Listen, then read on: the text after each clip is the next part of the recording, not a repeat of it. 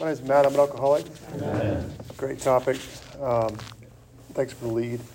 I was in sales since I was a kid, and I always thought that being manipulative and selling to people was kind of what you had to do, and so that kind of like warped into drinking and drugging though, and being lying about those kind of things, and then it turned into, okay, well, it was okay to lie to my wife, then it was okay to, when I'd come home from work, I'd tell her I was coming home, but really I was stopping by the drug dealer's house, or I was going by Greens, all these other things that, yes, I was coming home, but I didn't tell her all the story. I was going to go over here first and then make the way over back home, within the hour. So when I got sober, my sponsor and other people were like, you just got to be 100% honest. If you say you're going home, tell her you're going home and go home. Just go home. And when I got sober and started to do that, it was kind of like this big world opened up. It's like, you mean actually go home and don't,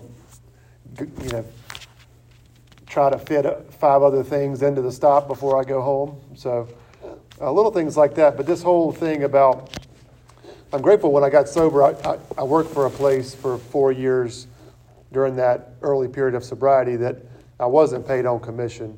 And I was able to see, do the right thing kind of thing. I didn't have to worry about eating at the end of the night. I could just do the right thing and sell and show up every day and get paid. And that's really been neat because it's turned into now where I am incentivized by what I kill, if you will.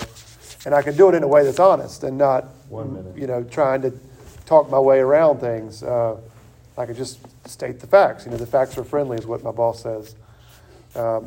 So it's amazing how God's like lined all these things up and laid out that, it really is about being honest. But I've also learned a key part of this is to be honest doesn't necessarily mean I got to say everything that's honest.